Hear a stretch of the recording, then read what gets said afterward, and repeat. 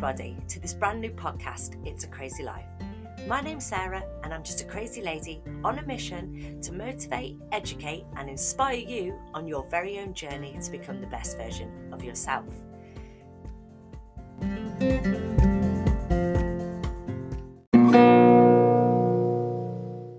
Welcome back everybody to the It's a Crazy Life podcast. As always, my name is Sarah and I will be your host. Today we've got a huge show. It's amazing the knowledge this girl has. I'm interviewing the lovely Laura Bryan of Mind Nourishing. Laura is a nutritionist who actually supports busy women to boost their energy and mood through improving gut health. Laura is all about the gut, baby, and I just know this episode is going to blow your mind. She's going to talk to us today about nutrition and hydration and why it is so beneficial towards our mental health. I hope you'll enjoy the show. Let's get on with it.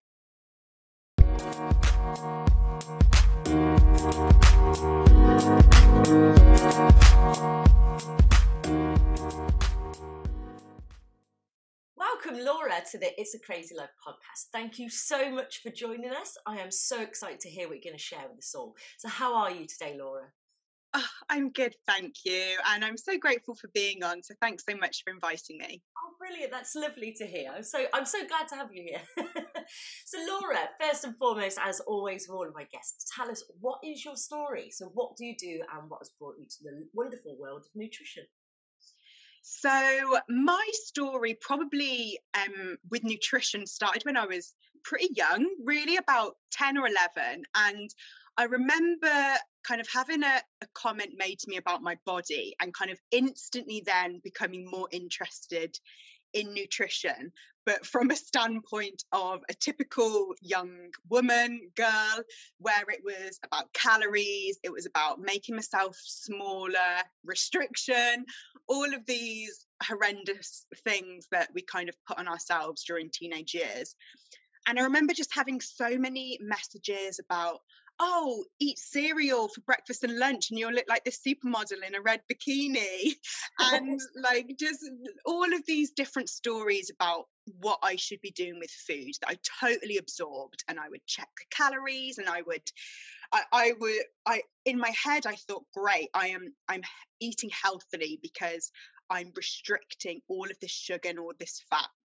And because I was so obsessed with nutrition, in inverted commas, I did an undergrad in exercise, nutrition and health. And that started to kind of open my mind that food was more than just calories, which was great for me.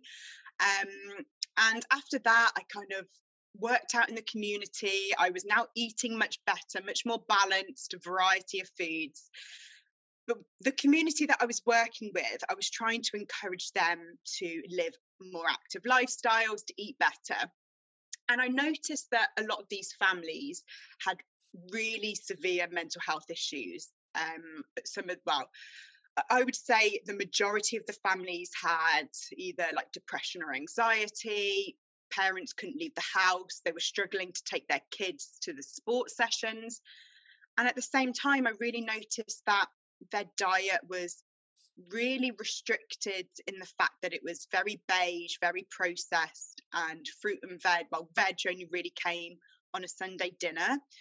And I was just so passionate that I was now feeling so energized and so good and so amazing on myself because I was feeding myself properly with a good balance, that I just knew there had to be some kind of link. So I went back to uni, did a master's in nutritional therapy, set up my business, Mind Nourishing.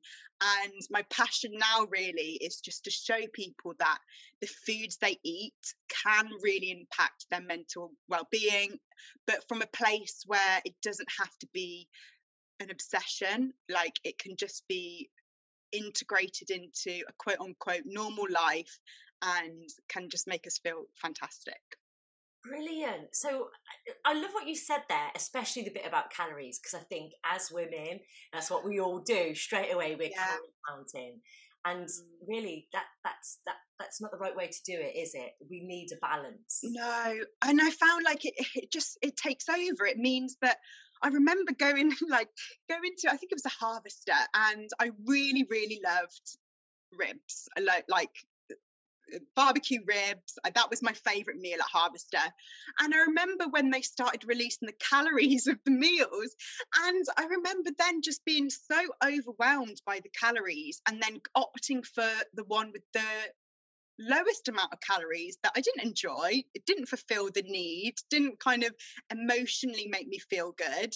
And I just see this all the time, people just putting so much value on calories when they don't really mean that much. Like, our body isn't a machine. Like, what we get from one type of food calorie wise and another can affect our bodies in so many different ways. But I think we've tried to simplify food in our bodies so much to think that calories are like exactly what they say on the tin, where they can be really irrelevant. Really, that's so interesting to know, because even on, like, now, if I was to pick up a chocolate bar, it would say my reference intake should be 2,000 calories a day. Yeah, but that really doesn't mean anything then. We don't. I guess it means something to a certain extent, and it can be helpful for some people. That's why I don't ever shame people if that works for them. That's absolutely fine. Yeah. But the calories, for example, that we would get from an avocado are gonna kind of, people are always like, oh my god, avocado's got so many calories, but the calories that we get from that is just so much more than the calories. It's the fats, it's the kind of vitamins, minerals, everything that's in there is going to affect our bodies very differently from getting the same amount of calories from, say, like a brownie. Like, neither of them are bad, but they're going to affect our body in completely different ways. So yeah, I think we have become obsessed with calories, but I think there is a much, I wouldn't really recommend counting them for the majority of people. Yeah, brilliant, because I think that will be a bit of a relief for some people. Oh God, yeah. It was a relief for me when I stopped doing it, because it's so time consuming, and it's just, it just means that you suck out that like spontaneous joy from food, because if you're trying to think and calculate and do all this maths, then you just can't fully connect with food, maybe. Yeah. Okay, brilliant. And I love what you were saying there as well. Well, I didn't love it, but it's interesting, the link, what you were saying between the people you were working out in the community with. Yeah. They were eating very beige foods, and, vegetables only come on a Sunday, which I suppose a lot of families probably do live like that in this food. And then you were saying the link there with their severe mental health issues. So on that, this is mainly the reason why I've asked you onto the show today. But what is then the link between food and our mood then? How does that? There's so many different ways that food can affect us, and I think we're still learning a lot. Like, nutrition science is really, well, it can be quite far behind. It's really difficult to actually learn about nutrition, because there's lots of things that can impact how we feel. But I guess, like, kind of breaking it up into some of the few basic things. So first of all, food is obviously our fuel, isn't it? So what we eat is then broken down into our energy, and different types of foods can affect our energy levels. So, for example, if our blood sugar levels are imbalanced, we might find that we get bursts of energies, and then we get quick kind of drops of energy where we might feel hangry or maybe anxious when our blood sugar levels are low. So that's kind of one way that our foods initially can affect how we feel. But also, like, it involves all of these micronutrients that we need for energy, that make us feel kind of well enough to be able to go and do other things that we enjoy. So, for example, if we're not feeling energetic, we're less likely to want to go for a walk or do that morning yoga. So it really is that initial fuel that can help us to have healthy activities that we enjoy, that can boost our mood. But I guess the thing that I particularly became interested in, and the stuff that kind of blows my mind really is about actually what we're learning about the bacteria in our gut and how that can impact our mood. And we've been learning quite a lot about the different kind of neurotransmitters that our gut bacteria can create. So 90% of serotonin, our happy hormone, is actually created in the gut. And I think the more that we learn about things like dopamine, our reward hormone that's created by bacteria in the gut, and GABA, our kind of relaxation hormone, I think it becomes harder to ignore that link between how our food feeds our bacteria, and then our bacteria give us our energy, our kind of feel good hormones, and so many other things that they help to control. So there is a huge link. We don't fully understand it, but it's very exciting kind of area to be in. I think it's so mad how it's the bacteria that gives I know the chemicals to feel good. You just wouldn't imagine that, would you? I know. And what I remember like learning about the kind of extent of bacteria, and there's like trillions of different bacteria, and there are more bacteria cells in our body than human cells. So do you know, when I'm just like, oh my goodness, like, am I being controlled by these bugs in my gut? But to some extent we are, because yes, we work in harmony, and we kind of give each other what we need. But for example, our gut bacteria can really influence our cravings. They can influence like our behaviors. So it is incredible really what they can do. But it's amazing that we can almost modify that environment through the food that we eat. Wow. So I wonder then, what sort of, like you just said there, that the bacteria can affect our behaviours. I wonder what the link is then behind sort of like stress, anxiety and depression behaviour. Like what is it that triggers that? Like you said, go on, sorry. Yeah, so we know that generally people who suffer from depression tend to have a less diverse gut bacteria, and they'll kind of be lower in some of the kind of beneficial bacteria that are normally ideally like quite high, so things like lactobacillus, bifidobacteria.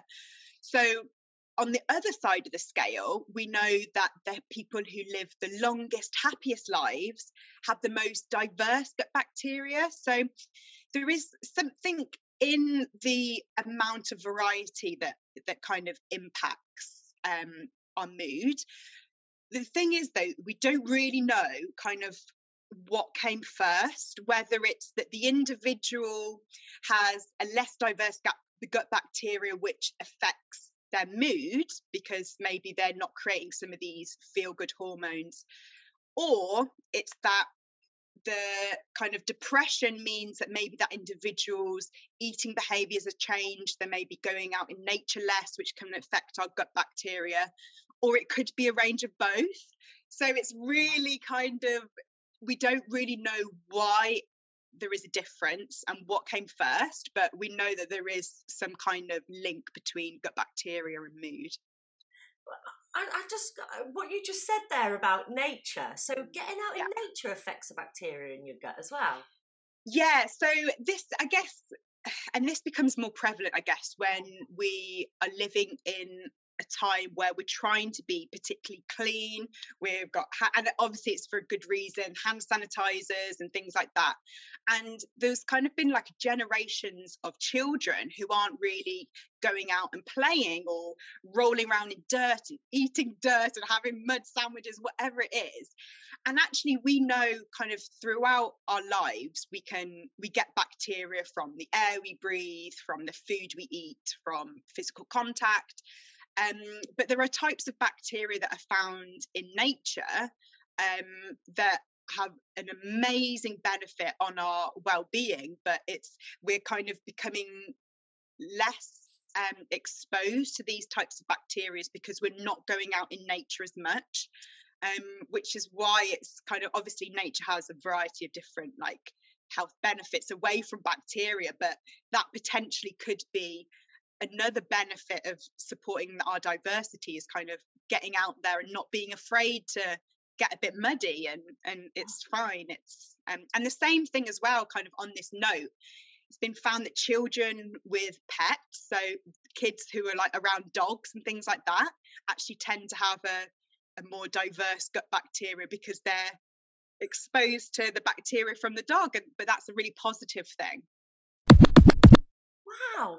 So this reminds me of my mum, like, because she used to say, because my friend had a baby and she clean, and mum used to say, oh, you don't want to do that, you want to let her get some bacteria. But my friend was so scared of the baby touching any surfaces or my dog or anything like that. She'd be like, no, I've got to keep her safe. So what my mum was saying then, in her old-fashioned way of exposing children to germs and bacteria, is actually building their immune system, and it's making their gut bacteria better. Yeah, so there's been, obviously, there's kind of been a generation after we learned more about germs and things like that really tried to lower that exposure to germs because they were seen in a very negative way. And it's quite interesting that after that's happened, there has been a huge increase in things like allergies because children aren't being exposed to some of these things at an early age. So their immune system doesn't really know what they are. And it means that when they are exposed to these things, their immune system hasn't really learned how to deal with it. So they kind of fire at things that generally don't really need to, that are not going to cause harm to the body, but that immune system hasn't got the maturity to know what it is. So yeah, it's the, I guess there's always kind of like levels of like ideally you don't want to have a filthy house, do you? But generally there is nothing kind of like particularly negative about just trying to allowing kids to just get stuck in a bit and maybe like just playing outside and hugging animals. Like generally that can be a really positive thing in terms of bacteria. Okay, so all right, now I've touched on this next subject, and I know that you love it too, and I know that what we've just spoken about kind of falls under this umbrella. So please tell us, so people know I'm not going mad, that we do have a second brain, which lives in our gut. And what does it do? Yes, so I guess what we've kind of been speaking about already kind of builds up a little bit of this, what we refer to as our second brain. And what is so interesting with this gut environment is that it's directly connected to our first brain, the one in our head. Okay, so our gut and our brain is connected through a nerve called the vagus nerve. And we know that our gut can communicate to our brain. We've all experienced it. If we've kind of ever had butterflies, or if we've ever had some kind of gut instinct, like something that we can't explain, but we've got a feeling that, and we've kind of done this for forever, haven't we? Like talk about gut instinct. But we actually now know that this is a real thing. And again, we don't fully understand it. But if we think about the messages that go between our gut and our brain, I always tended to think that, right, it's probably mostly our brain talking to our gut. But actually, we now know that 80% of the messages that go down that vagus nerve are actually from our gut up to our brain. Right. So our brain is constantly our second brain in our gut is constantly telling our brain different things. It's kind of sending information about our hunger. It's potentially changing mood. It's changing energy levels. So that is what we kind of are referring to as our second brain, because we know that our gut is communicating with our brain, but also with a variety of different systems in our body. And it's pretty amazing, but something again that we kind of are always learning new things about. So there's probably so much that we don't know about what our gut environment does, which is quite exciting. Yeah, because it's mad. Because like way back in my journey when I started this, like I found that there's some chemicals in some food that pass through our second brain that can send a signal to our first brain.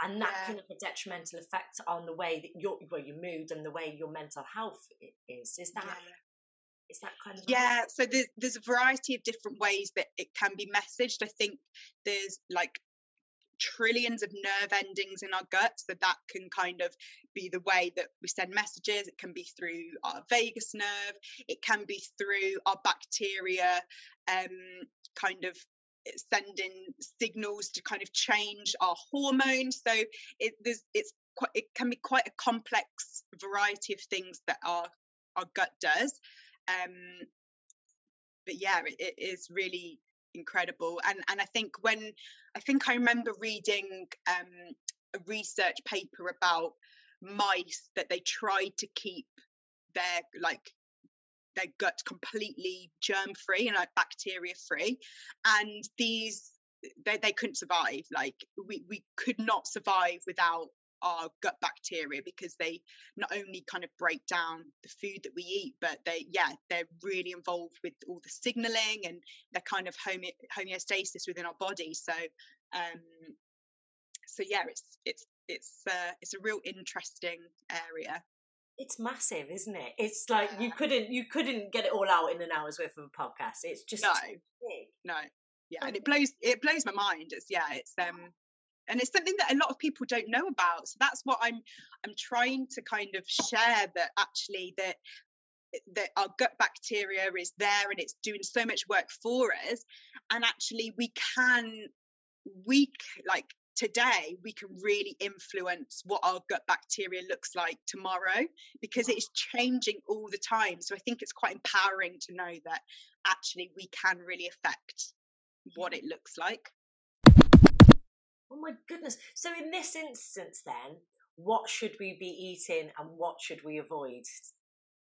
So if we think about, I don't always think, because it's pretty sad, but I tend to try and think is that whenever I'm eating, that I'm also feeding my gut bacteria as well. Like it's almost like your little pets that you take around with you, they're with you literally 24/7. So gut bacteria's favorite food, and the food that it's going to thrive on the most and you're going to get the most beneficial bacteria, is fiber. So these are things like obviously fruit and vegetables, whole grains, nuts, seeds, legumes. They're generally pretty cheap foods. They're foods that hopefully kind of make up people's diets. But in general, we know in the UK, we're not particularly good at eating enough fiber. So it's recommended that we have about 30 grams of fiber every day. But on average, I think in the UK population, we only have about 19 grams. And to be honest, a lot of my clients are generally lower than that, because it can be quite hard. But the reason is that the fiber we don't really use as humans. It goes to our colon, and our bacteria just love it, and they'll kind of digest it, and then they'll create kind of short chain fatty acids that really support our gut environment. So fiber rich foods are something that are really, really important. And I think something else to mention with that is that quite often we can get stuck in eating the same things. So you might just like, right, I'll have my fruit, I'll always have an apple and an orange. And like we're creatures of habit, so it's really easy to eat the same things. But what we know with gut bacteria is that different types of bacteria eat different types of fiber. So we need to ideally be eating different foods to feed our different types of bacteria. Because if we go back to what we were talking about earlier, the healthiest, happiest people who live the longest have the most diverse gut bacteria. You need to have a diverse diet to get that diversity. So that's probably what the main thing that I recommend people add in, fiber. And I guess in terms of what people should avoid, I always kind of like to come on this one with a little bit of tentativeness, because I know for me, and I know from people that I work with, if I say, Sarah, you can no longer have any sugary foods, like what is literally the first thing that you want to just go and grab a chocolate bar, like, and I like this is something that I've tried to do before. I've tried to be like, right, I'm quitting sugar, like halo on. This is what I'm going. This is me now, no sugar, and it doesn't last. I end up like craving it. It's all I can think about, and then I tend to then overeat on the chocolate or whatever it is. Yeah. So I never really like to encourage people to actively avoid anything. But I guess if we want to learn a little bit more about the impact of certain foods, what we do know is that if we tend to have a diet that is quite high in sugar, what that means is that sugar is, so fiber is the kind of fuel for our beneficial bacteria, and sugar sometimes can be the fuel for our less helpful bacteria. So it's not to say that we can't have any sugar, because that's unrealistic. We all love sugar. It's like part of celebrating our birthdays. It's part of going out for drinks with our friends. Like, it would be a sad place without sugar. But if we know that that can really fuel the less helpful bacteria that might promote things like bloating or like issues with our gut, maybe slight issues with IBS, it at least helps us to feel informed that maybe we can try and add more of these colourful fibre-rich foods, and maybe, yes, still eat sugar, but maybe see if there's anything else we can swap in instead that will still satisfy us. So I think they're probably the main two things, as well as kind of making sure we're hydrated so that we can remove foods and things like that. But yeah, I guess they're the two top things that I can recommend in terms of supporting that gut bacteria. Brilliant. And so when you just said that, because that was going to be my question about swapping the sugars, what would you swap then if you had to say, for instance, somebody was on, like, chocolate bars, that's their thing, and what could they swap that bar for to get the same amount of sugar? Yeah, so I guess it really depends on personal preference. So it could be that actually, if that person just really, really loves chocolate and chocolate is their thing, then amazing. I love chocolate too. What we know is that the darker the chocolate, there tends to be less sugar in it. So what could be a nice swap so that you don't feel too deprived is maybe just increase the cocoa intake of your chocolate. So anything over 75% is going to have a lot less sugar than, say, your dairy milk. So that could be a really easy swap to kind of start reducing your sugar. Or it could be that maybe you start seeing that, well, actually, is it that I'm craving sugar, or is it something else that I'm craving? Is it that kind of feel good vibe? Is it that I'm actually want a little bit more energy? So maybe tuning into whether it is hunger that you're looking for or it is a craving. And I guess in those instances, if it isn't pure hunger, it could be that you start to investigate other things that might allow you to have that same level of comfort. So maybe it's like a really amazing bubble bath with candles on, and that will make you feel comfort and supported and loved. Or maybe it is that you feel like you need an energy boost, whereas actually maybe a quick walk outside with the fresh air might also wake you up. So I always like to think about investigating where that craving is coming from as well. That's brilliant. I've never thought of that. So what you just said there about the bubble bath, because like sometimes when you have a good munch on a chocolate bar or whatever, you do feel that little, it's like you get a dopamine hit. So you get that reward feeling. It feels good, and that's kind of what fuels the habit, because we're looking for that. But actually, we can get that dopamine hit from lots of different places, and it's not to say that you shouldn't ever use food as comfort, because that is an amazing thing that food can give us. And it can be really, really helpful at certain times. But what I would say is that you don't want to just rely on food. You want to have different things that you can turn upon at different times, so that you've got lots of options. But also, I guess, coming back to our gut health, you also know that you are giving your gut environment that the best opportunity to thrive in a way that will help you thrive at the same time. Yeah, that's really interesting. That's brilliant. That's a good little takeaway. Thank you. Okay, so thank you for that wealth of information. Honestly, I'm sat here like, what? I'm getting lost. I'm like, this is so much information, but it's brilliant. Thank you. So now let's move on to the hydration, and that's getting your Yeah. good old 2 litres of water a day or there or thereabouts. So please tell us then, Laura, what is the importance of us being well hydrated? What can this do to our mental health specifically? So I guess in terms, if we're thinking about, first of all, our brain, so we know that our brain is around about kind of 70% water. So what happens is that when we're dehydrated, it can mean that it can really impact our focus, how alert we are. It can make us feel lethargic.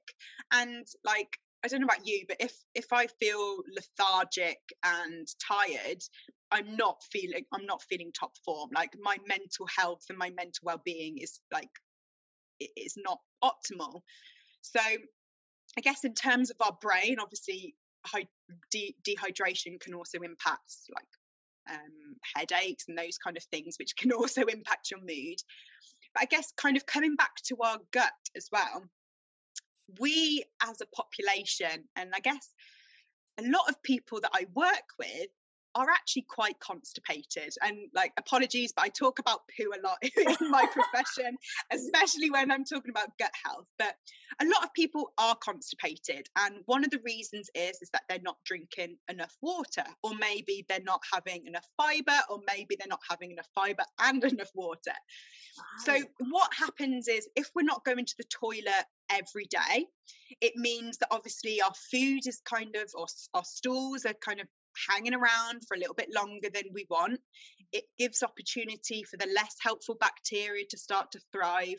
And it also means that what happens is that we can start to actually reabsorb some of the hormones or the toxins that we've been trying to get out through our stool.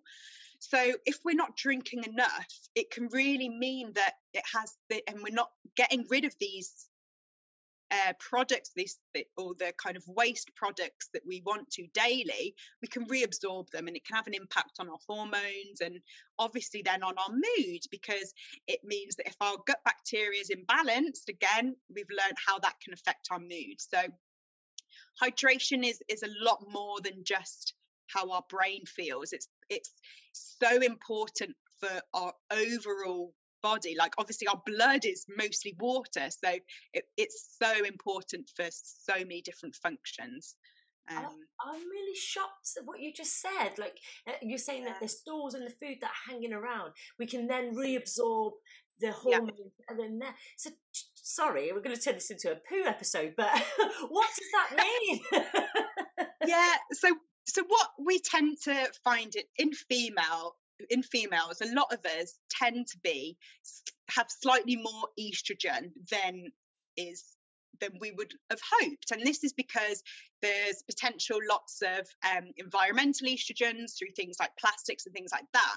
But also, if we are constipated and we're reabsorbing some of the estrogens that we're trying to get rid of, it just means that our body is we're constantly have higher levels of some of these hormones, which can impact things like PMS. So things like cramping, and like low moods, issues around kind of our menstrual cycle can often be a sign of too much estrogen, which can be linked to constipation. So with my clients, if I know that my client is struggling with unbalanced hormones, getting them to a place where they're going to the toilet daily is one of the top goals, because that is just our body's natural way of getting rid of some of these excess hormones. So it's really, really important to get to that stage. Oh my goodness, I did not know that you actually flush away hormones. I didn't know that. Yeah. Oh wow, this is crazy, because I just told you, I've just been speaking to a lady all about menstrual cycles, and I didn't realise how much that affected our moods and the whole monthly cycle, how much it can affect our bodies. And now you're telling me that if we don't go to the toilet enough, we could also then affect our menstrual moods, our PMS, because it's all sitting in our bodies and going back into our bodies.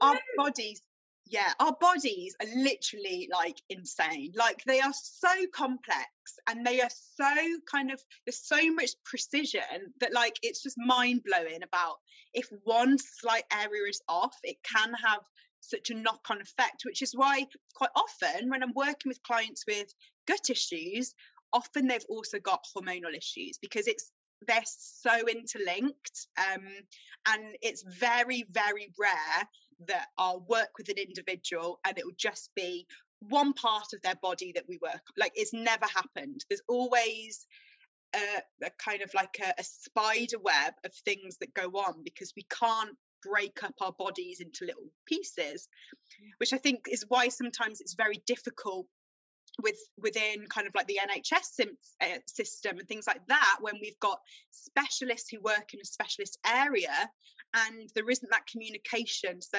some poor individual will be going to one doctor to talk about their hormones, one to talk about their gut, one to talk about their achy joints, and there isn't all that linked together, which is just how our bodies work. Wow, this is just saying to me that nutritional therapists like yourself are so important at the moment. Like, well, not at the moment, just full stop. Because, like what you're saying to me today, I did a research show a couple of weeks ago, and I thought I pretty much covered it. But I've learned so much just from yourself, just by water and food. So basically, even if we just worked out every day of the week, every day of the year, but we kept eating shit food, it would not help our mental balance, would it? Our hormones and our mind. No, like exercise obviously is something that is really important. Even kind of exercise can impact our gut bacteria and have positive impact on it. But I think people are missing a huge opportunity to improve their mental well-being and improve their overall vitality if they don't look at food. And I know it is so difficult because I know when I feel low or if I feel sad and if I feel upset, sometimes you don't feel like cooking, you don't feel like going to the shops and getting fresh food, you don't feel like having a salad, you just want food that's going to give you that dopamine hit, really. You want those kind of feel good foods. But I guess hopefully with this information, even if it's just slight changes, like don't try and do all of it at once, but even if it is that, yes, you want to continue with the quick microwave meals because actually that's all you can handle right now, then that is absolutely fine. But maybe you could add a handful of spinach. Maybe you could just see if there's your favorite vegetable that you can feel like you're up to chopping up and just checking on the side. If you can add that is going to be having an effect. And there was a study that I always love to show, and it was a study that looked at like 20,000 individuals and how many portions of fruit and veg they ate in a day, and how what their well-being was like. And what they found is that for every one increase of portion of fruit or veg, there was an increase in overall feelings of well-being. Wow. So I think even if you're at the moment that you're not eating any fruit and vegetables, even just having one is going to have an impact. So I think it's we don't have to be unrealistic and say, right, I don't eat any, but tomorrow I'm going to eat 7 portions. Like, don't go there because it's not going to be sustainable. Just go for that next step. See how you feel. Notice if you feel a little bit more energized, and if you're up for it, challenge yourself to then go up to the next step and just keep working at your own pace. It's like Jennifer Ball was saying a couple of weeks ago, if you are just 1% better today than you were yesterday, and you do that every day, you're going to be 365% better in a year's time, aren't you? Oh, I love that. Yeah. So it's just like little changes every day. And also, while you're on that subject, when you say about the fibre, now I've got to ask a question, because some people say that cereals are really bad for you. You shouldn't eat cereals. But a lot of people will think, especially I've got an auntie who's got type 2 diabetes. She thinks that by eating shredded wheat every day is a fibre intake. Is that correct? What's the truth there about cereals? Yeah, so cereals are a great source of fibre. So obviously some of them are called like fruit and fibre. Like they will have fibre in them. All I would say is that if we think about the bigger picture of it, yes, they will contain fibre, but also because they are carbohydrates and often they kind of have a high GI, which means they can really impact our blood sugar levels.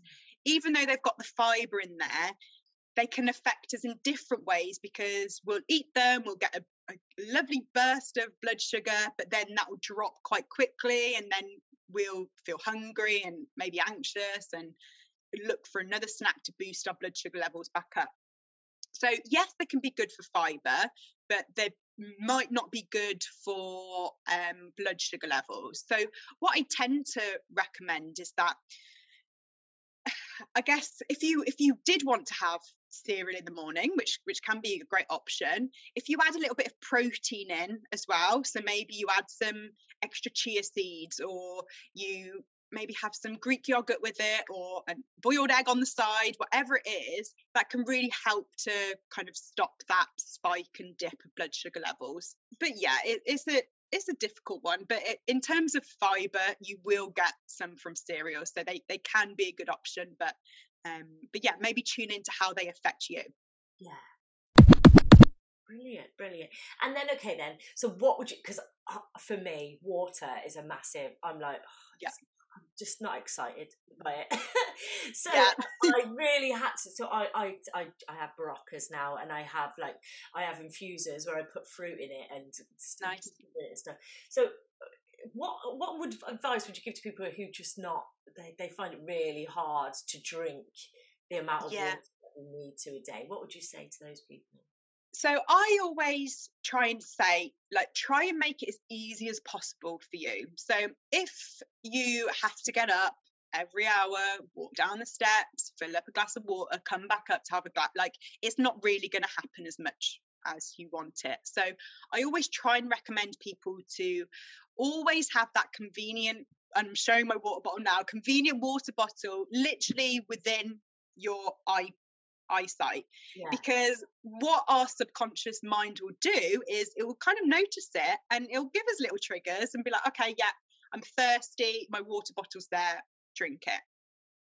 I have found that sometimes playing little games can really work. So sometimes with my clients, that it might be that they'll have a little game with family to see how much they're drinking, who can drink the most, or for example, some clients have decided that actually after every Zoom meeting, that will be the trigger. As soon as they click off, is they'll have a glass of water. So it depends on your lifestyle, how you create that habit. But I know some people find that things like apps help to remind them, or having reminders through the day, or the water bottle that tells you how much you've drank. But I guess in terms of making it interesting, what you were saying, adding bits of fruit if that's what you enjoy, herbal teas are a good one, or even making sure you're adding in things like melon or lettuce or cucumber, all of these foods that are pretty much, I think they're 95, 98% water, is just another way of getting extra water into your diet. That's really good, actually. I've started doing that. I've upped my salad intake, especially now in the summer, because I think there's water, it's loads of water. But I was just going to ask then, because I've had this argument with somebody before. Well, I drink 10 cups of tea a day, right? Yeah. Does that equate to the water intake that we need, or? Yeah, so to some extent, it will count, because you are still taking in that water. We do know that caffeine and ingredients in tea and coffee are a diuretic, so you will go to the toilet more. So you're not going to be actually having the equivalent of the amount of drink in there as your hydration. But actually, I think more recent science has said that the more that you will benefit more hydration wise than it being a negative impact. Okay, so you'll still be kind of profiting from more water than you're losing through your wee.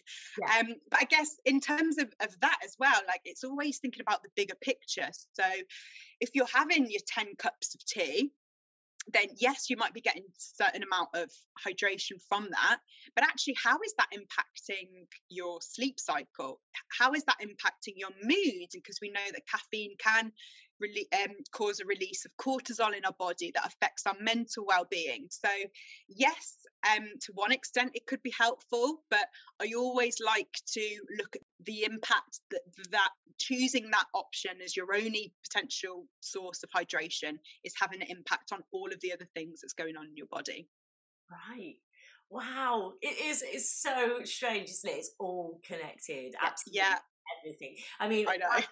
I was doing this stretch the other day, and I stretched quite a lot. I was doing the stretch the other day, and I literally just bowed my head, and I could feel the stretch from my toes to my head. I was like, "What?" So weird. How can you feel that? It's because I guess we don't really think about. We're so in our head, aren't we? A lot of the time, we don't think about everything that's going on automatically. Even the process of breathing blows my mind. Like we've been breathing throughout this podcast, and not once until now have I actually thought about that. And like that blows my mind. Yeah, it's true. Like another thing, I'm breathing. I said I used to shallow breathe. I didn't realise that I shallow breathe until I started doing breath work. And then I realised, oh my God, like I've been all my life, and really I've got all this lung that I haven't used, sort of thing. It's crazy, isn't it? And I think we take it all for granted. We take absolutely everything for granted. And you know, I've got a big bone of contention on around the processed foods, and because it's so easily available and it's a lot cheaper than some of the healthy foods, we just think, right, we just need food because we're hungry, we just need food. But without this sort of knowledge of knowing, like, you know, how everything's affected, the gut bacteria affects our brain and stuff like that, we're just, I don't know. It's like, I feel like I've been reborn, shall we say? And and I think that's the key, isn't it? It's like until we learn about these things, like we don't know any better, do we? Like before I learned about nutrition, I would quite often have unfortunately a Weight Watchers dinner because I thought, well, this will be healthy because it's low calorie. It's like you can only act upon what you know.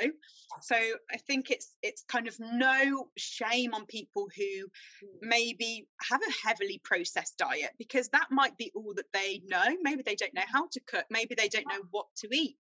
But obviously, hopefully now that you've started to understand the impact that choice might have, you can make a more informed decision. And that decision might be that actually you carry on eating what you are because that aligns with your life, and that's absolutely fine. But maybe that informed decision now might be that you've decided that this is a priority to change. So I think I think knowledge is power. So hopefully, if people learn a little bit more today about their gut health and how they can impact it, then hopefully, they can make the decision then about whether it will work for them. Exactly that. Oh my goodness. Well, on the subject of learning, as you know, I love to share the love on this show. So do you have anything in your arsenal that maybe the listeners could download or take part in today that could sort of help with their diet and their hydration? Yeah, so I do have a free PDF that people can download. So it's called 3 energy boosting hacks for stressed and busy women. But obviously, if you aren't a woman, actually it's still the same tips. So it's for everyone. So don't be put off if you're like, wait a minute, last time I checked. So that will give you some initial ideas of how to boost your energy levels through food. So I can send you the link for that people can download. Sounds amazing. I'll get that on the Facebook page for everybody. And then lastly, because I like I said to you when we started, I'm on your email list, and I get so many. Your emails are amazing, and the things that you do are so cool. So I was just wondering, is there anything that you're doing at the moment or coming up that you know the listeners could take part in to aid them in their journeys becoming the best selves that they could pay for? So an actual, paid sort of course, anything like that? Yeah, so I've recently just launched a course linked with a clinical psychologist, which is all around kind of improving your relationship with food. So that's a group program that will be starting kind of at the end of September. So I can share a link for that as well. The cart's open for another 2 weeks, so hopefully that kind of fits in with the podcast timeline. Potentially, but if not, I always recommend people just head over to my Facebook, Mind Nourishing, or my group, which is Good Food, Good Mood by Mind Nourishing. And yeah, there's always lots of information about how you can boost your mood and your energy through food on those platforms. So they have a couple of days. So if they're quick, get in there and get a reduced price. Oh my goodness, brilliant. Well, Laura, I've got to say, I'm a bit like mind blown. I really am. I'm sitting here sort of, I was trying to take in all the information and trying to like think what to ask next, but I'm still taking everything in. I'm going to have to listen to this a few times, I think. Oh, bless you. Thank you so much for joining us today. It's so helpful. Like, because, there's going to be things that people are going to hear today and they're going to be like me, they didn't have any idea that all of this led back to the mental health, really. Yeah, and I think that it blew my mind when I learned about it as well. So that's why I'm just like, I just want to like tell everyone, because I think everyone needs to know about this. So yeah, and I guess if anyone does feel a little bit like, oh my God, can't process that, like, yeah, do head over to my social medias and just ask me any questions. I love talking about this topic, so I'll be happy to answer any questions that anyone's got. What's your social media called again? Mind Nourishing. So yeah, on Instagram it's mind_nourishing, and if you just go onto Facebook and put Mind Nourishing, you'll find me there. Oh, brilliant. Oh my goodness, thank you so much, Laura, for joining us. This has been incredible. I'm sure this is, this episode is going to be amazing for people to hear, so thank you so much for taking the time to talk to us today. No, thanks for having me. I've enjoyed it. Brilliant. Take care, Laura. Thank you. Thank you. Bye.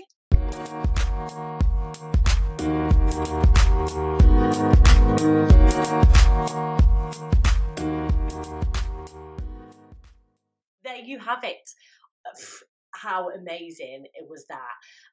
Laura has blown my mind. I'm so grateful to her for coming on the show. It's been absolutely awesome.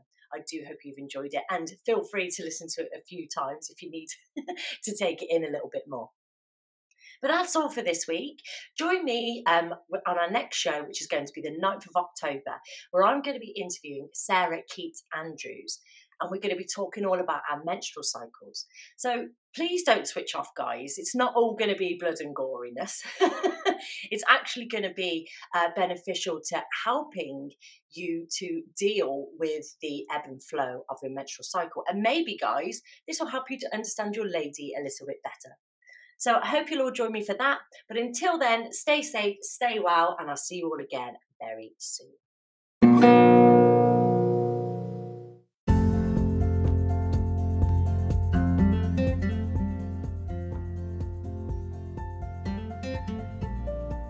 You've been listening to the It's a Crazy Life podcast.